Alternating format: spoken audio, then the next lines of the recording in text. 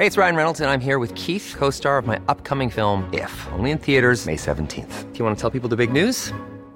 All right, I'll do it. Sign up now and you'll get unlimited for $15 a month and 6 months of Paramount Plus Essential Plan on us. MintMobile.com/switch. Upfront payment of $45 equivalent to $15 per month. Unlimited over 40 gigabytes per month. Face lower speeds. Videos at 480p. Active Mint customers by 531.24 get 6 months of Paramount Plus Essential Plan. Auto renews after 6 months. Offer ends May 31st, 2024. Separate Paramount Plus registration required. Terms and conditions apply if rated PG. Quality sleep is essential. That's why the Sleep Number Smart Bed is designed for your ever-evolving sleep needs. Need a bed that's firmer or softer on either side? Helps you sleep at a comfortable temperature? Sleep Number Smart Beds let you individualize your comfort, so you sleep better together. J.D. Power ranks Sleep Number number 1 in customer satisfaction with mattresses purchased in-store. And now, save 50% on the Sleep Number Limited Edition Smart Bed for a limited time. For J.D. Power 2023 award information, visit jdpower.com/awards. Only at a Sleep Number store or sleepnumber.com. Doctor's Kitchen. Recipes, health, lifestyle.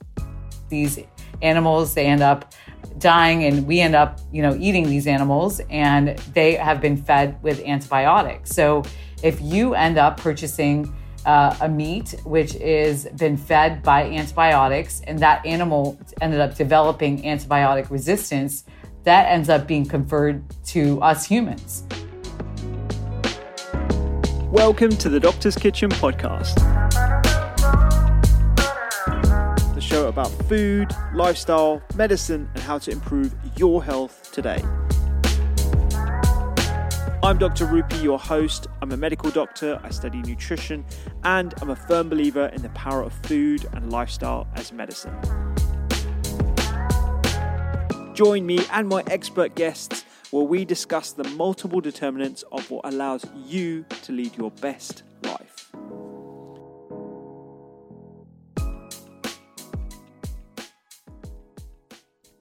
My guest today is Dr. Ravina Kullar. She's an infectious diseases global expert and researcher who has spent almost 15 years researching in the infectious disease space. And I just want to lead with this again. I know I've mentioned it before, but if we don't take action now, then 30 years from now, over 10 million people will die every single year due to antibiotic-resistant infections. And I'll be honest, this was a really uncomfortable and scary podcast to record, because there isn't much positivity at the end of it, if I'm being quite frank. I know Dame Sally, who we've had on the podcast talking about this subject, is a lot more positive, but there is a bit of doom and gloom, and I think we actually need to harness that negative energy to provide us with the impetus to do something about this impending situation. Dr. Ravina is actively leading strategies worldwide to educate the public about various infectious disease topics, and she's actually done 3 TED Talks. I've done 1, and that's scary enough, but she's done 3, where she describes a really harrowing personal story about how she got into the field herself. And I highly recommend you watch that as a starter to this podcast, because that kind of sets the scene as to why she is so passionate about talking about the subject and making sure everyone is aware of this impending issue, which is the fact that antibiotics will not work in just a few decades from now. She's also published 40 research papers and has been invited to speak worldwide, so it was an absolute pleasure to have her spend some time on the pod with me. She's been an advocate during this COVID-19 pandemic, educating the public about various issues to do with COVID-19, and I really do hope you take some tips from this podcast and look into the subject a bit more. I know it is anxiety provoking, but it's definitely something that we all need to be more aware of. So without further ado, this is my conversation with Dr. Ravina Kullar.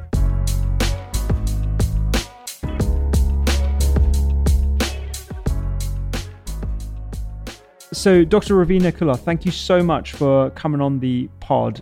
It's been a pleasure already. I know we've been chatting before, but watching your 3 TED Talks really gave me an understanding of where you're coming from, your story, And it's wonderful for you to contribute to this series that we're doing on antimicrobial resistance. I wonder if you could take us back and tell us about where you grew up and how you got into clinical medicine. Yeah.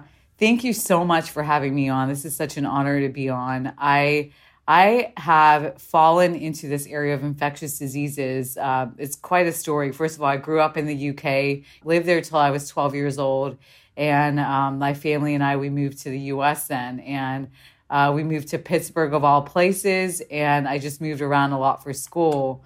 And I ended up doing my residency and my fellowship in Detroit, Michigan. And it actually wasn't my number one choice for a residency. I was looking to move to California. UCSD, San Diego was my number one choice. But, things happen for a reason. And I ended up in Detroit. And that is actually the mecca of antibiotic resistance. That's where the first vancomycin-resistant Staph aureus strain was identified. So just to tell you, about how, what a pivotal time that was, is we saw a lot of these resistant organisms there.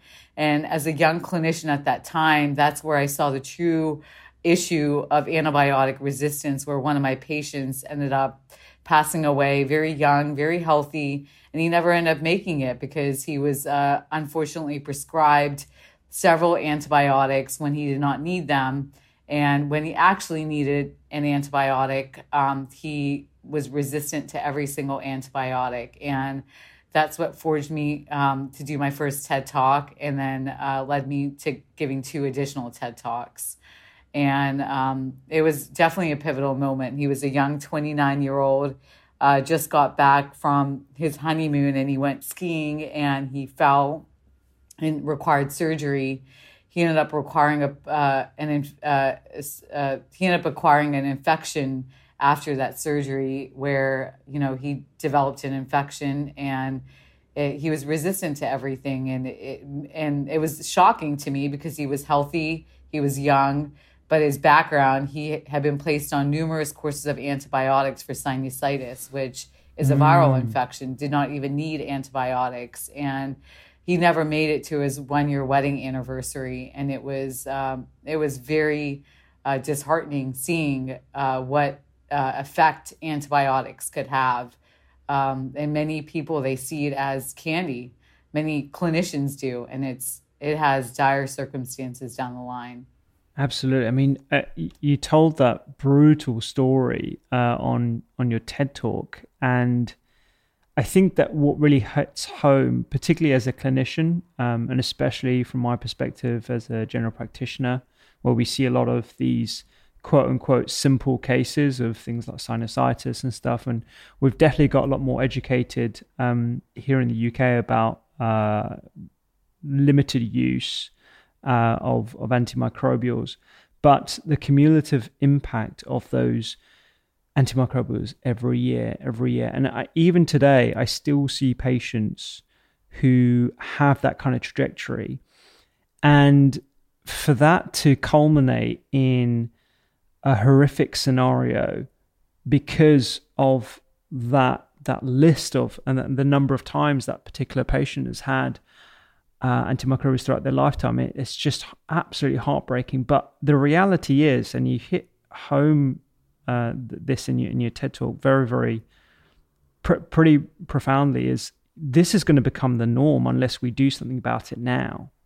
Yeah, you're I mean, we have to take action right now. We should have taken action 20 years ago, 10 years ago, but every single day, my current practice setting is a long-term care setting now. I see nursing home residents, and they are put on antibiotics just in case. Every day, I'm fighting that fight for that long-term care resident and their family members because, they're placed on antibiotics because they have so many other things going on. I think it almost makes a clinician feel better that they're on an antibiotic. So, yeah, we have to take action now, and every single person matters because, antibiotics are so different where not only does it affect the person that is taking that antibiotic, but it affects the entire environment and other people which have not even taken an antibiotic. So that's what makes antibiotic resistance so different than a chemotherapy agent where those side effects only affect, that individual person or another drug. And that's where, there's this whole issue about antibiotic resistance affecting the community, affecting the environment, because it just has such an interplay there, interconnection with affecting every single person and affecting the entire society. I wonder if you could give us a perspective on just how easy it is for bacteria, these microbes in particular, to mutate and outsmart our limited defenses in the form of the medications that we currently have. Yeah, I mean, if we think about it, I like to talk about microbes as them being so much smarter than us. They've been around for 3.5 million years. I mean, that's a substantial, 3.5 billion years. That's a substantial longer time than any of us humans have existed on this earth. And it only takes them about 30 minutes to multiply. So, you have these microbes, these bacteria, and you have random natural mutations that exist where some bacteria are just naturally resistant to antibiotics. And when they're hit by antibiotics, the susceptible bacteria, they're going to die, but these resistant bacteria, they're going to survive. And these resistant bacteria, they now have room to grow and thrive and multiply. And they now are able to transfer their DNA onto other bacteria. And that's just, that's how this antibiotic resistance spreads. It only takes them 30 minutes to multiply. And there you have this surplus of antibiotic resistance. Is very, very easy. And these microbes are so smart. Yeah, I remember looking at some diagrams actually of just how easy it is for bacteria, microbes to change and to actually share information. It's almost like these communities that all have this common goal to just survive. And I think right now, in a situation where we're learning about virulent strains of the current pandemic virus, I think it's an easier idea for people to understand. But the reality is this has been happening all along, and this is the really scary pandemic. And I don't mean to catastrophize, but this is something we really need to start having a conversation about now to prevent an even worse pandemic than the one that we're seeing. That's so true. I mean, right now we're in this COVID-19 pandemic. We have been in a huge, there's been a existing, I would say almost pandemic of antibiotic resistance ongoing. And I think COVID-19 has shed light on this issue of infectious diseases, first of all. Second of all, it has brought up this issue of variants, of mutations, and what dire circumstances they could have. We have 3-4 variants that are existing in this COVID-19 pandemic. That just shows how easy it is for viruses, for bacteria to mutate very quickly and have a very bad effect on society. People are very concerned about these variants that have come about for COVID-19. For bacteria, it takes even a shorter amount of time for them to multiply and mutate. So, to the point where we have actually no antibiotics for some of these resistant bacteria because the pipeline is completely dry of any antibiotics coming about that have a unique mechanism of action. That, to my mind, is very scary. Yeah, absolutely. And I think, I had no idea about Detroit in particular being the epicenter of vancomycin-resistant bacteria. I mean, that's super scary when you think about just how broad spectrum an antibiotic those are. But I wonder if you could shed some light on your experience during COVID-19 and your role. I know you mentioned your clinical duties, but I guess everyone is sort of clamoring for your opinion on things right now and how we're handling this current pandemic with the perspective that all well about antimicrobial resistance, which is something that's in perhaps, 10, 20 years in the future, but it's something that we have to deal with now. Yeah, I mean, I think, just taking a step back, this COVID-19 pandemic, we've seen, first of all, how much in need of proper diagnostic tests there needs to be. I mean, the Achilles heel of this pandemic has been proper diagnostic testing. where it is able to actually pick out, the virus, even when you may have a low viral count. This whole issue of asymptomatic COVID-19 cannot be detected by a diagnostic test because it's not sensitive enough. That's concerning. I mean, why are we here in 2021 and there hasn't been a diagnostic test that's been created to pick up, that's sensitive enough? So then translating this into antibiotic resistance, diagnostic testing, rapid diagnostic testing is crucial to preventing antibiotics from even being initiated. And there being antibiotics which are stopped early on because it's able to be identified early on that this is not a bacteria, this is a virus, or this is not even an infection.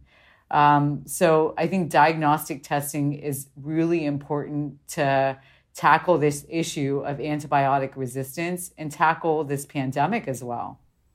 Yeah, absolutely. I mean, I spoke with Dame Sally Davies about the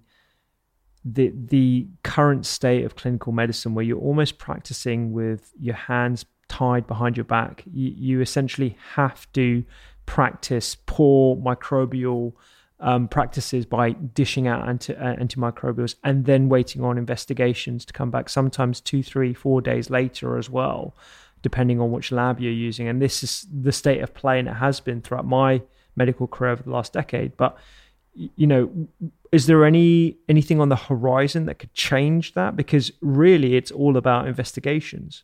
Yeah.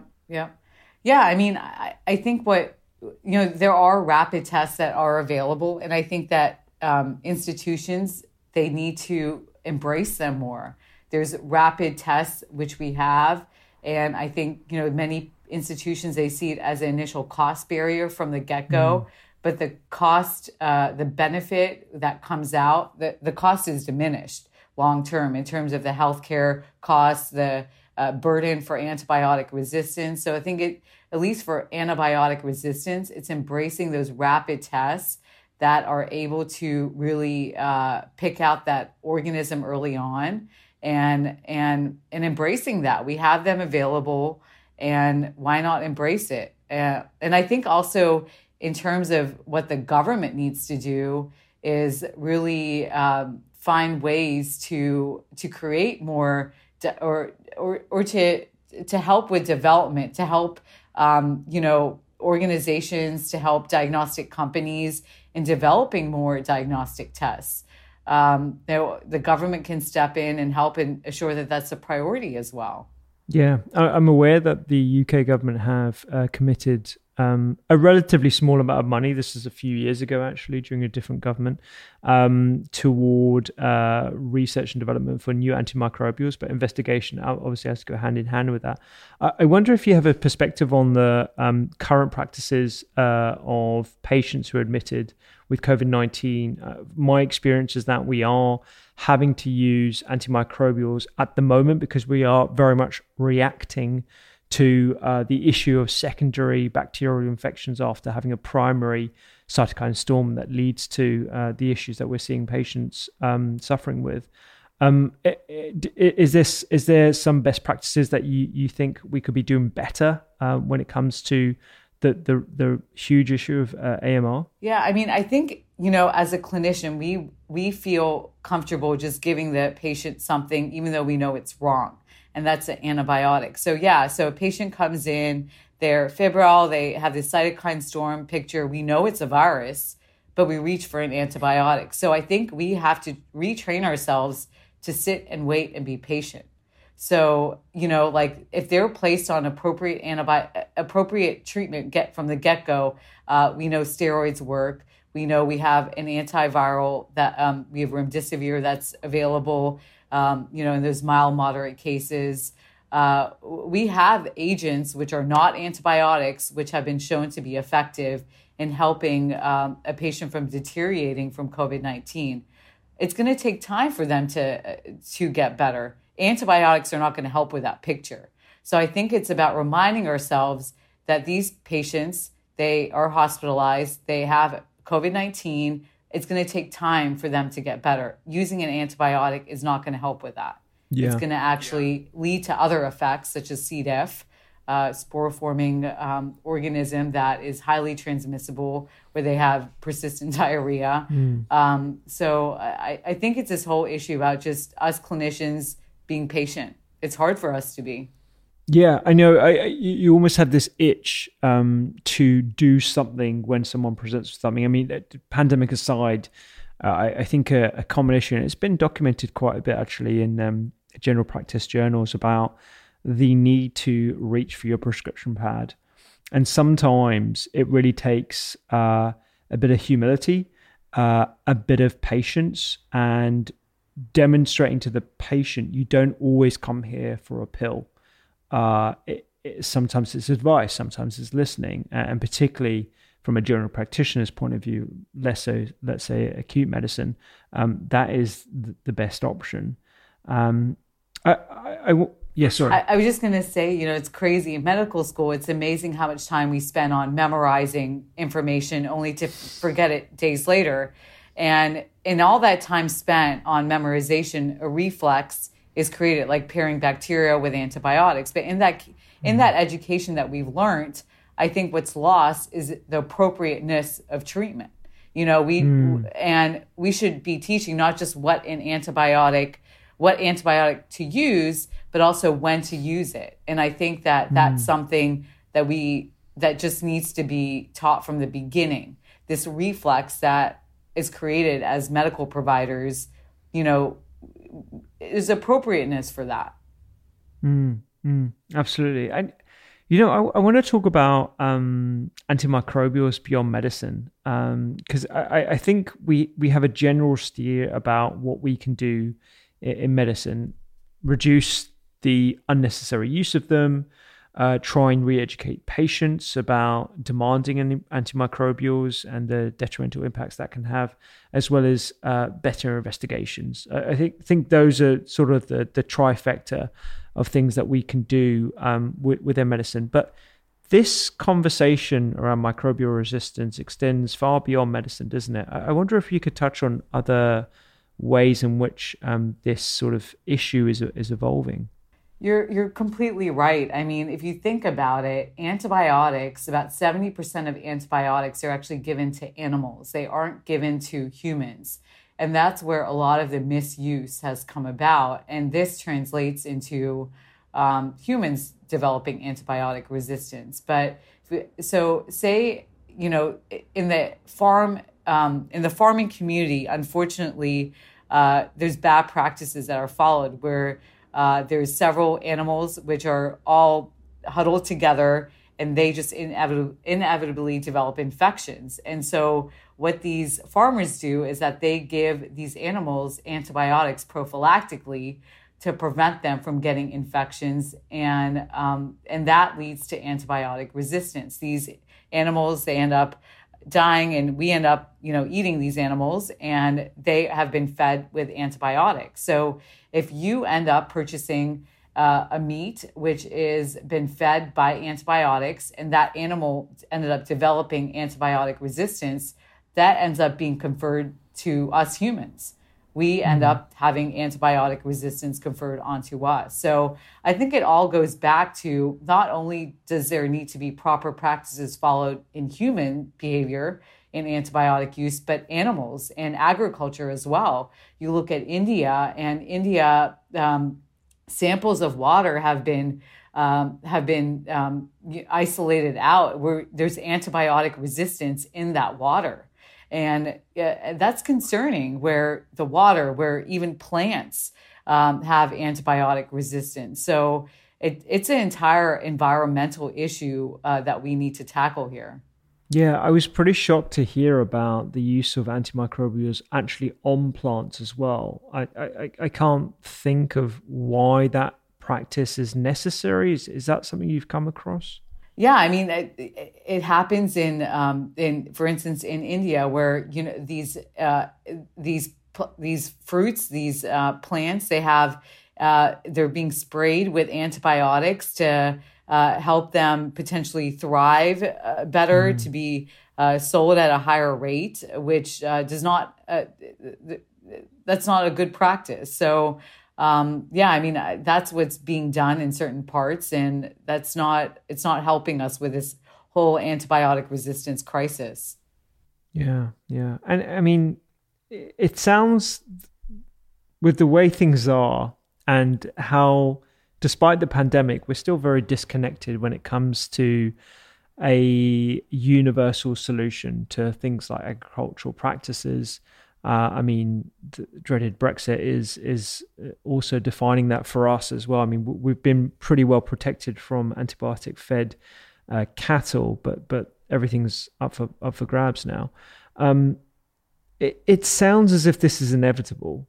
Am I right in saying that, or do you believe that we can actually stop this happening?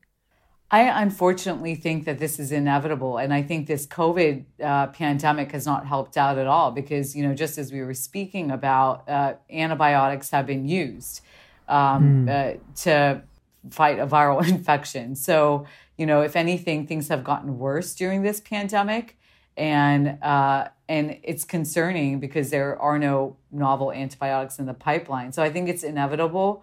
I think that the government, the World Health Organization, has taken a stance to say that this is a priority. But unfortunately, I think that shifted now that we're in a pandemic where this has been left to the wayside, and we'll tackle this afterwards. But this needs to be tackled every day.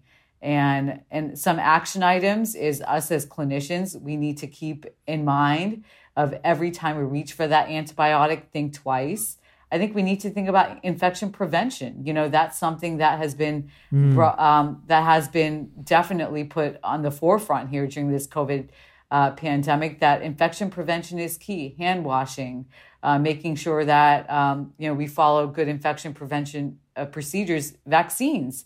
Vaccines prevent any of these, bacteria or viruses from even happening. So, those are just some low-hanging fruit measures that we can do to prevent antibiotics from even being used. Yeah, I think, and this is why I'm very keen to talk about this, even though it's a very uncomfortable subject to talk about, particularly in the midst of a global situation which is already having a significant impact on people's mental health.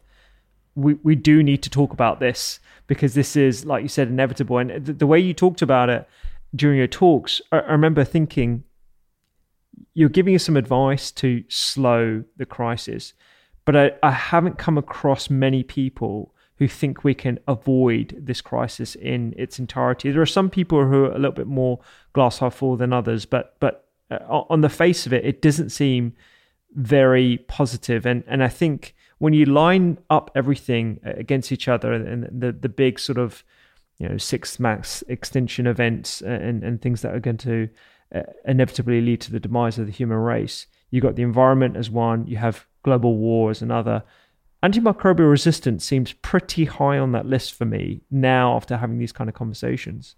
It is. I'm a very optimistic person, but I'm very pessimistic about this antibiotic resistant crisis. And it's scary thinking that, my future kids that I may have may be left in an era where there are zero antibiotics to treat a simple wound for simple infections. And that's really concerning. And, that's why, I stated in one of my TED Talks that, having emotion without action is irrelevant. So every day I live and practice educating about antibiotic resistance. And I think if everyone took that mantra to antibiotic use, we would be in a better scenario now.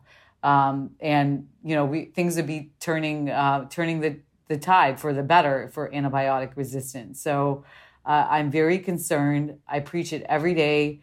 Every single one of my patients that's placed in the antibiotic, I fight for them to be off of it if I don't think it's appropriate. And all of us clinicians need to do that. Fight for that patient, fight for society, fight for us to have antibiotics for our kids and our grandkids. Absolutely. You like we said at the start, you've done 3 TED Talks. In the first one, I believe you gave us 3 tips, but you've since extended that. I wonder if you could give us an insight into the things that we can do as consumers to lessen or slow the rise of antimicrobial resistance? Number one, if you get an antibiotic at an urgent care setting, which most antibiotics are prescribed there, think twice. Ask that clinician. It's okay to question them. Why is this antibiotic being prescribed? What are the consequences? Have open discussions about that. I think that openness about antibiotic resistance, that's needed to get that messaging out. So number one, that as consumers. Number two, don't think that that antibiotics will be around forever. Think about every time you reach for that antibiotic. Number three, infection prevention, just as I stated. I think, washing hands, being mindful about even getting an infection is important. And number four is also, as consumers, is get vaccinated. I think the vaccine hesitancy community it's been so prevalent now during this COVID pandemic, and I don't think that we should question science. Vaccines have been around for centuries, and they have helped in curbing both viral infections and bacterial infections, and we need to embrace that science, and we need to trust science and help these infections from even happening. Yeah, the everything that we're talking about today kind of reminds me of an era before antimicrobials existed and the number of people that died from infectious disease. And also with your comments about vaccines as well, the eradication of smallpox and the amount of human suffering that we've had to endure. And I think we've got quite comfortable in a scenario where we don't have to deal with these conditions, and we've conveniently forgotten about just how privileged and luxurious our lives are without the interference of microbes. And I think that's another thing that has spearheaded sort of people's lack of awareness about the science and just how much that's afforded us in terms of our relatively protected lifestyles. Is that something that you thought about or you agree with? Yeah, I mean, definitely. I mean, I think that, this, I think unfortunately during this pandemic, science has been questioned. And I think that we need to put that in the forefront in terms of thinking about, not questioning science, all of the guidance that's put out by the CDC, by the World Health Organization, by various different governmental boards, it's all backed by science, and we need to trust that. And vaccines, they've been around for a while, and they have advanced, they've expanded life in terms of us not having to have those infections here anymore. I do want to bring up one other thing as well. We brought up livestock. So that's another thing that consumers can do as well is, a lot of these fast food chains, they unfortunately, serve meat that is been, that has antibiotics in it. So there's a scorecard that's been created where you can look and see which fast food chains have actually ranked the highest in terms of not having antibiotic fed meat there. And I would advocate for that by going to those places that only serve, antibiotic free meat. And if they don't, writing in to those places saying that that's what's needed. You need to, advocate for that, for not serving or purchasing meat that has been fed with antibiotics.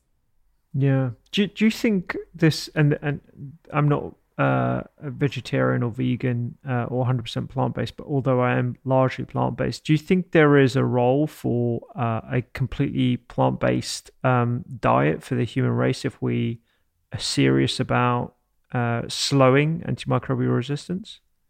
I mean, I think we don't need to be as drastic as going plant-based. I think that we can think about ways to better manage these animals which are raised in the farm. Why are we cramping up all of these animals in a honestly detrimental area? I mean, it's honestly animal abuse is what I see it as. And I think it can just be handled in that way. It's not having animal abuse and then giving them antibiotics because they're going to inevitably get infections. in really raising up these animals in an appropriate way to prevent infections and prevent antibiotics from even being given to these animals.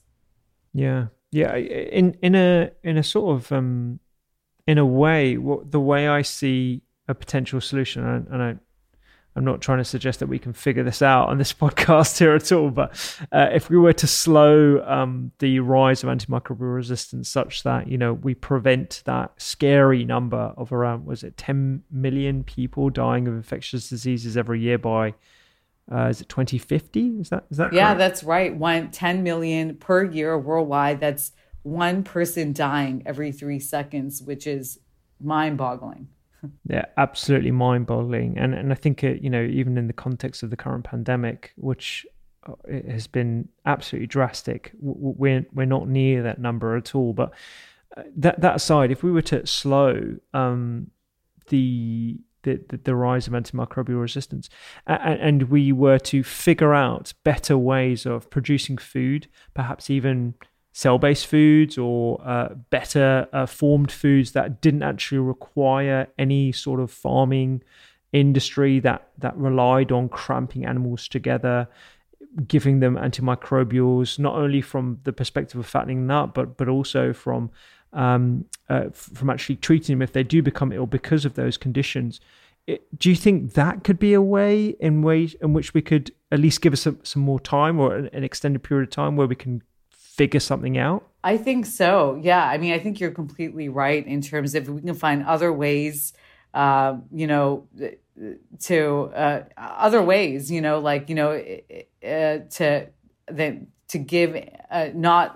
mitigate giving antibiotics in those scenarios, which goes into that plant-based, goes into other mechanisms. I think that might help support this, prevent or curb antibiotic resistance. Yeah.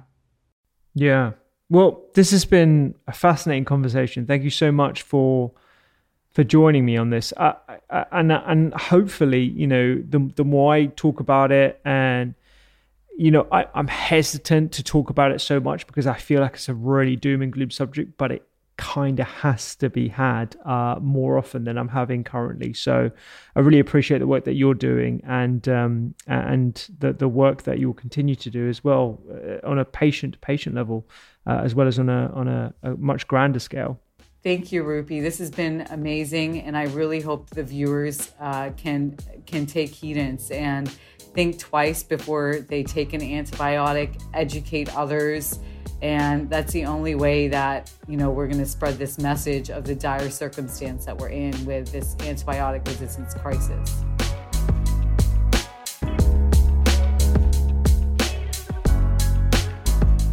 Thank you so much for listening today. I know it was a heavy topic to discuss, but it's definitely something I think we all need to have the courage and be brave enough to talk about, because we all can do things to slow this issue. And hopefully we can not just slow, but actually prevent what is currently inevitable if we don't do anything about it. Please do go check out those TED Talks with Dr. Ravina Kullar. You can find out more information on thedoctorskitchen.com. For now, I will see you next time.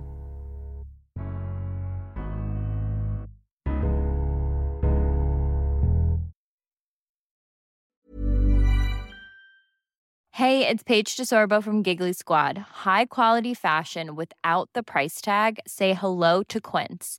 I'm snagging high-end essentials like cozy cashmere sweaters, sleek leather jackets, fine jewelry, and so much more. With Quince being 50 to 80% less than similar brands. And they partner with factories that prioritize safe, ethical, and responsible manufacturing. I love that. Luxury quality within reach. Go to quince.com/style to get free shipping and 365-day returns on your next order. Quince.com/style.